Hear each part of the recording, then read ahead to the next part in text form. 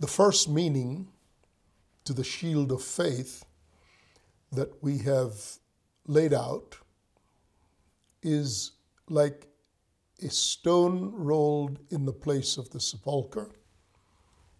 And we emphasized in that the condition of death and the standing up of Christ in the environment of death, and his standing up, coming with all of the power and the authority in the 7 characteristics of the Spirit of God. So it's life, the life we have, as is said in Romans 8. If the Spirit of him who raised Jesus from the dead dwells in you, he who gave Christ life from the dead will also give life to your mortal bodies by his Spirit who dwells within you. So the concept of a new creation is more than just the term new creation. It really is a life definitively sustained by these 7 economies of grace that come intrinsically in the Holy Spirit. In other words, whenever the Holy Spirit comes into you, comes into your environment, he comes with 7 characteristics. So the Spirit of him who raised Jesus from the dead living in you, giving life to you, that life may be defined in the 7 characteristics of the Holy Spirit, whose life it is at work within you. This is the life that the Son has in himself, that he gives to whomever he wills. So that's the thrust of viewing the shield of faith from the standpoint of empowerment, that it is the manner in which the working of his mighty strength, which was promised in the early first chapter of Ephesians, becomes fungible, becomes actually functional and definable in terms of the 7 characteristics. But the word shield, just to remind you, shield of faith, is the word thurios, which also means a door. A door. A door. That's one of the meanings. The stone in front of the sepulchre, or a door. Now here's what Jesus has to say about this door. And it builds upon the concept of immunity through tatimi, through lying down as if you were dead, and him standing up in you. So it's a corollary, but it has a different emphasis that it's necessary to know about. Jesus speaking in John 10, the Gospel of John chapter 10, says, "Then Jesus said to them again, 'Most assuredly, I say to you, I am the door of the sheep. All whoever came before me are thieves and robbers, but the sheep did not hear them.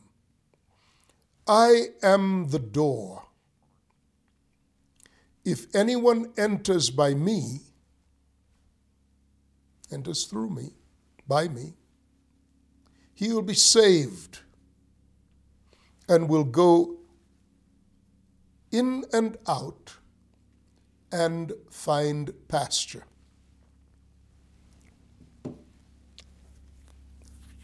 When the 23rd Psalm addresses this, it describes the pastures. "The Lord is my shepherd. I shall not want. I shall not want. He makes me to lie down in green pastures. He restoreth my soul. He leads me into paths of righteousness for his name's sake. Yea, though I walk through the valley of the shadow of death, I will fear no evil, for thou art with me. In this representation of the door by which, and in this case for our purposes, by whom we enter, the question is, into what do we actually enter? And why is Christ the necessary door of entrance?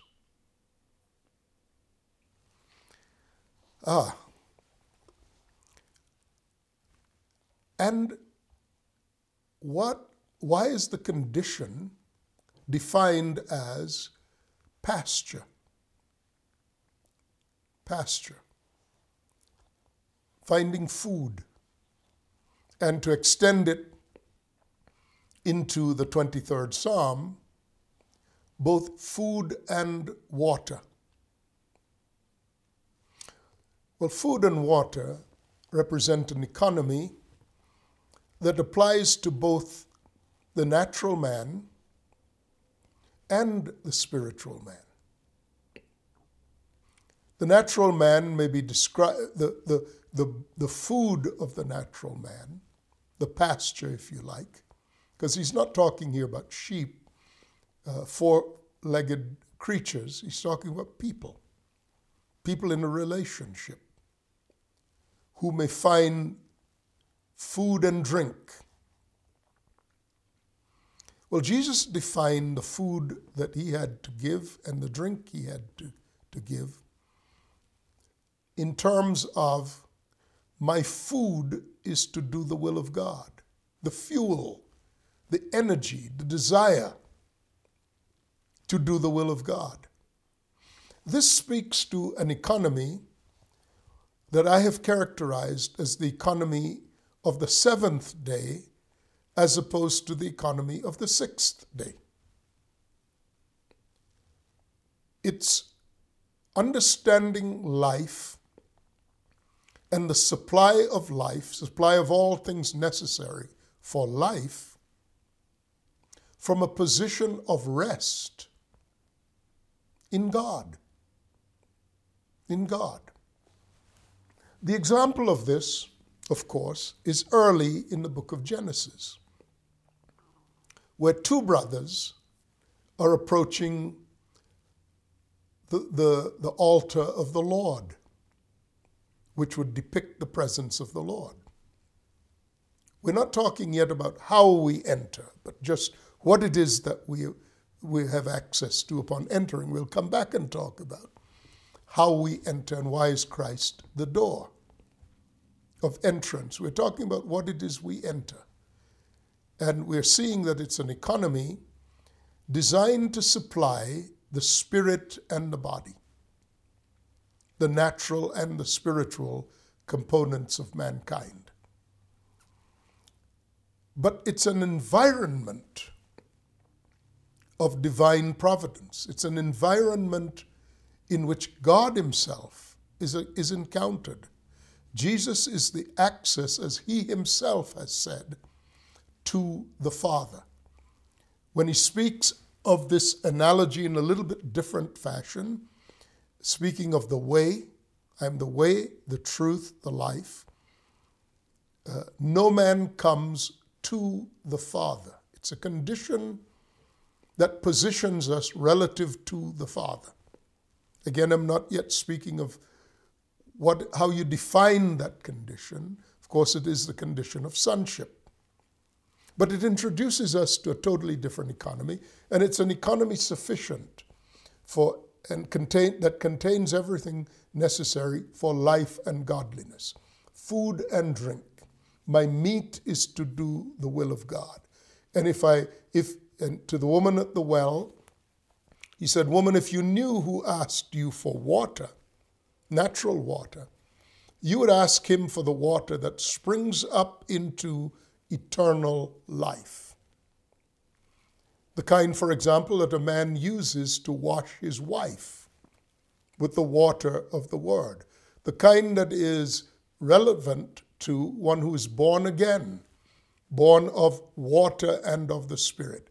speaking to the symbolic burial and the resurrection into a new creation, the Word of God coming forth that delivers us from the darkness, that restores our understanding of these ancient things lost so long ago, things that should have been the custody of the church, to be properly and timely distributed like broken bread and fish, to feed the household of God, and to nourish them that they might stand in the earth as actual representations of the living God.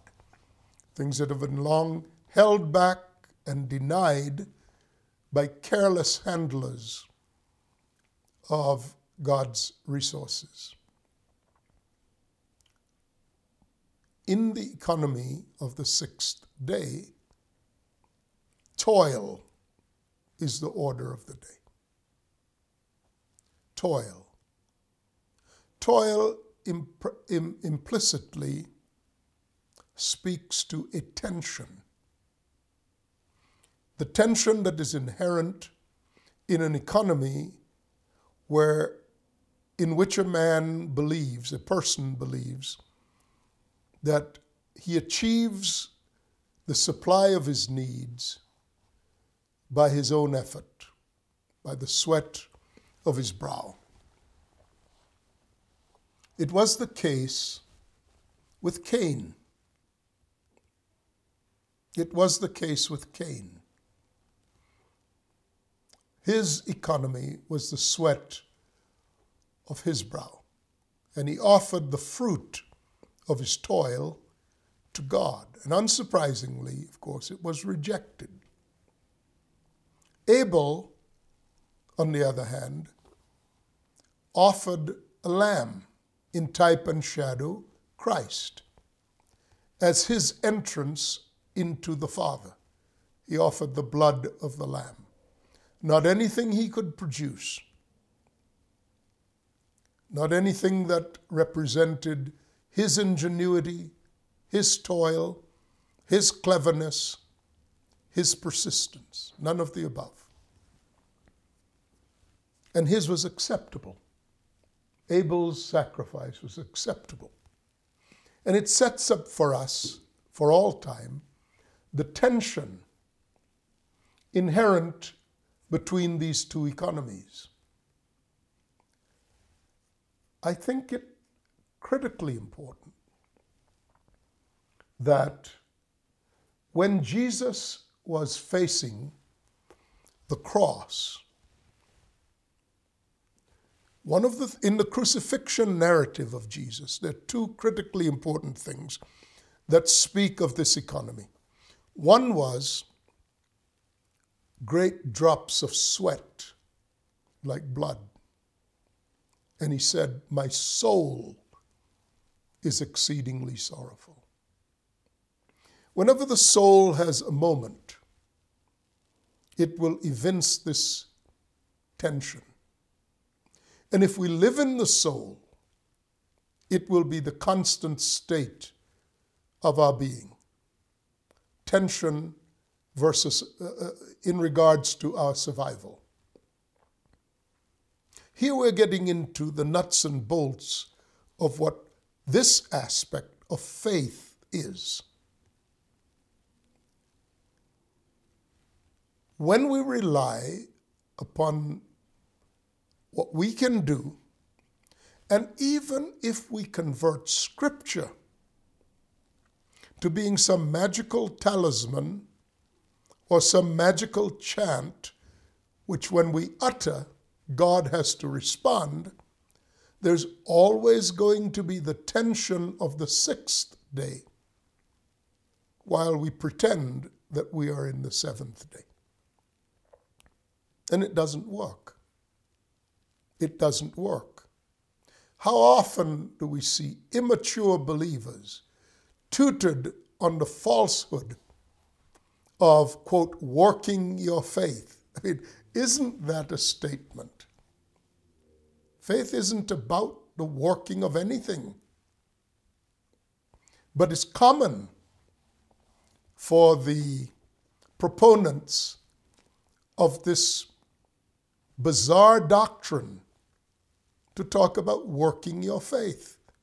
And the truth is, the stress and the tension of that is always upon the persons who believe that that's the way you access faith.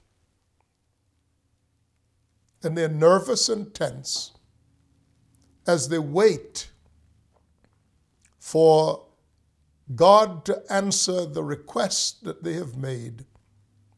And they've done all the requisite priming of the pump. They've given their offerings to the teachers of their choices. And they're waiting for the fulfillment of what they have presented to God by way of their menu of demands. Listen, this has never worked. Why we continue to hope that it does is a mystery to me. Ought to be a mystery to all of us. Cain is the one who stepped out of the seventh day back into the sixth day. And we always do that. We step from the economy of rest, which is in Christ, and I haven't developed that yet. I'm just referring to it here. The economy that is in Christ, we step back into an economy of the sweat of our brow. And there are two features to that. One, of course, is sweat, toil, indications of tension and pressure. And Jesus sweated in the garden, showing that he bore our griefs and carried our sorrows. The other is the indication that man had stepped out of the provision of God was in the curse. There were two components to the curse concerning man. One was that by the sweat of his brow he would eat bread. But the other was that the earth would produce thorns and thistles.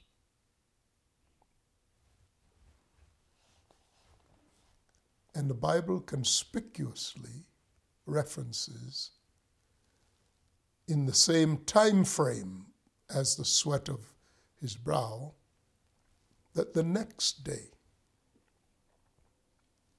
the soldiers would fashion a crown of thorns and crush it down upon his head, piercing his scalp and his brow. What is God telling us?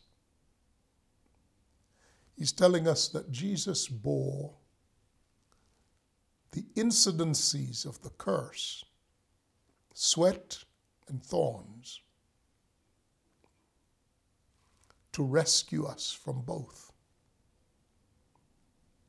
His sacrifice was in every detail complete. So he is the door by whom we may enter. He bore the consequences of our transgressions, beginning with stepping back out of the seventh day into the curse of the sixth day, which curse is not upon man, but the earth, his domain, his inheritance, bore the consequences, even as man himself would evince the distress of the sweat of his brow. So,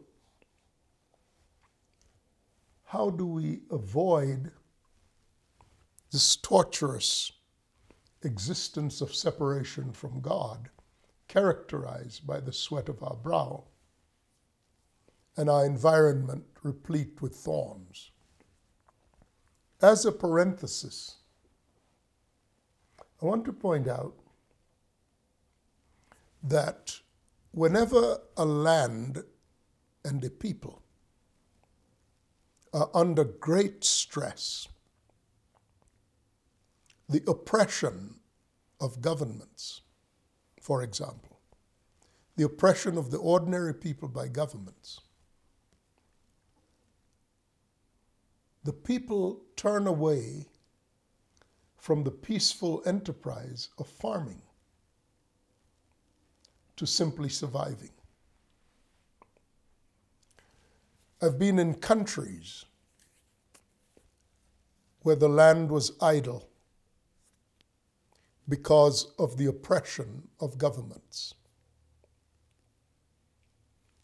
The country of Cuba comes to my mind as a prime example of this. You can drive down the highways in Cuba, and what was once cultivated farmland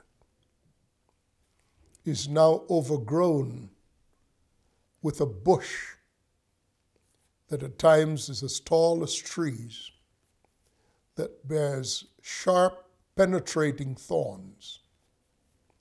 It's called marabou. Marabou. That's what they call it in Cuba, in Spanish.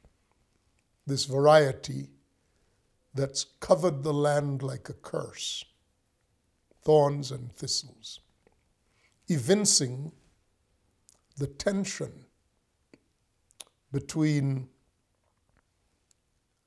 working from a place of rest and working in the inherently tense no man's land between toil of the sixth day and rest of the seventh day. Rest doesn't mean you do nothing.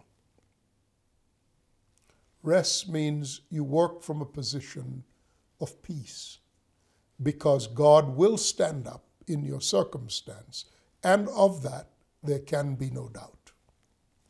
So what is it then that we enter into? I am the door. By me, if any man enters in, he will be saved and will go in and out and find pasture. The economy of food and drink.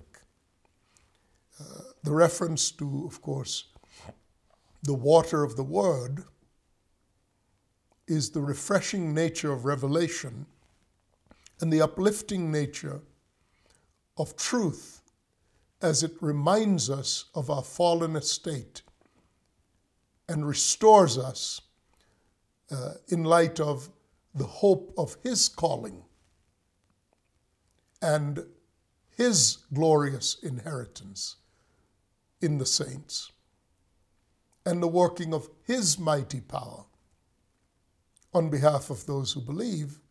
One of the most prominent, in fact, the most prominent demonstration of the working of His mighty power is the shield of faith. So what is it then that we see? What are we to enter into? By me, if any man enters into.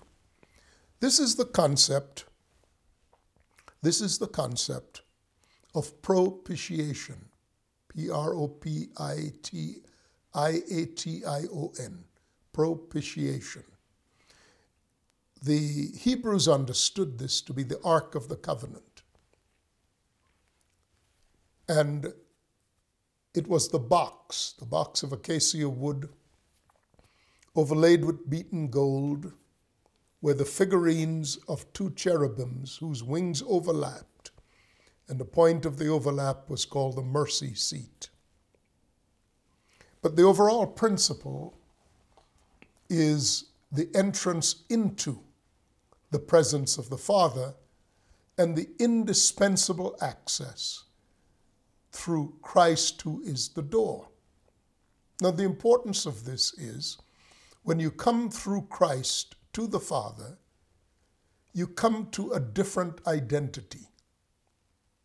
It's the identity of sonship,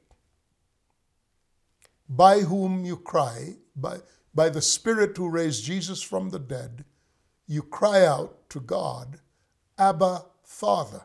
So it's a new identity, and one concerning which there is no condemnation possible, because you've been excused from the accusations of your enemy.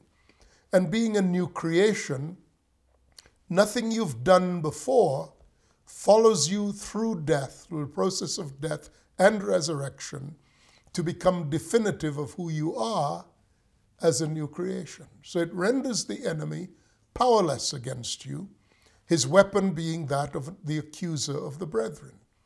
There's nothing of which he may properly accuse you if you are a son of the Father. The entrance to that condition being Christ the door, and it's analogous to the box. The box. Now here's how it works. Here's how propitiation works. God intended to reconcile man to himself in the person of Christ. That's from 2 Corinthians 5, I believe. God was in Christ, reconciling the world to himself. So Christ is the box, the container of all those reconciled to God in and through the person of Christ. Now, when God views us, inasmuch as we are in Christ, in the corpus of Christ, in the body of Christ, God attributes to us the righteousness of Christ. For Christ had said to the Father in John 17, "The glory you gave me, I have given to them." Now this is the glory of being allowed to represent the Father, so much so that if the world sees us, it sees Christ. God, looking upon Christ, does not see the individual Jesus of Nazareth. God, looking upon Christ, sees the corporate man, the man in the image and likeness of Christ. So when we are included in Christ, as access to the Father, we come clothed in Christ. We come clothed in Christ. So, God attributes to us the same status as Christ. Whatever Christ possesses, God attributes to us. Now, but in this condition, God fully intends and has permitted Christ to do this, to apply the standard of Christ to us, so that when this process has worked to its fullness, the exact standard of representation that was in the person of Christ now becomes the exact standard to which we have been conformed. We are put in Christ for the express purpose of being conformed to his likeness. So it's in Christ and only in Christ and never apart from Christ that God works in us to will and to do his pleasure as demonstrated in Christ. When the work is done, the Son is the radiance of his Father's glory, and each member of the Son, each division or part of the person of Christ, becomes mature to the sufficiency of being able to accurately represent the person of the Father in a manner indistinguishable from the representation of the Father in the person of Christ. One of the greatest examples of these is that we love one another as Christ has loved us. It's the fulfillment then of the new command, which is the same standard for Christ as it is for the rest of us. Why would it be different? Christ is the exact representation of the Father, and we are made into his image and his likeness. Therefore, we love one another when we are mature, not while we are becoming, but when we have become mature, then it's observable that in the greatest and final commandment, and indeed the only commandment of the new covenant, that we indeed love one another as Christ has loved us, which you will spot in an instant to be a completely different standard from love one another as you love yourself. The standard is not yourself anymore. The standard is as I, and the person speaking is Christ, as I have loved you. Now, what success does the enemy hope to have against us when we come to the Father through the door, who is Christ, and have been accorded sonship, excused from being judged by anything we did before, inasmuch as we have been redeemed at full price and are being conformed to the image of Christ, that we might represent the Father in the same fashion in which Christ represented the Father. I'll have a little bit more to say on the door as the shield of faith. And then we'll go on to princes, fathers, being analogized to doors that grant immunity to those under their rule and in their households. I'm Sam Solan. I sincerely hope, that digging deeper into the armor of God is genuinely providing you with new insights, greater insights into what God laid up in store by way of hidden manna for this day, when these are the exact things that are needed and are being brought forth with exuberance and in abundance from the house of God.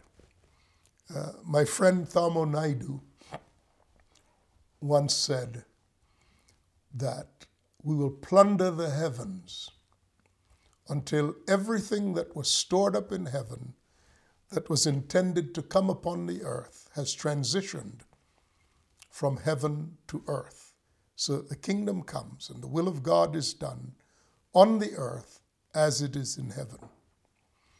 That was a brilliant insight that God gave him. And over the years, I've had the pleasure of watching how in so many instances these things have come to pass.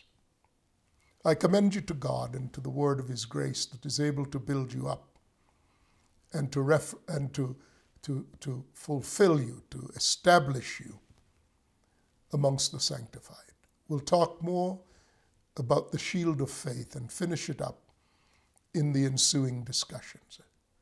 I'm Sam Solan. We'll see you then. Bye-bye.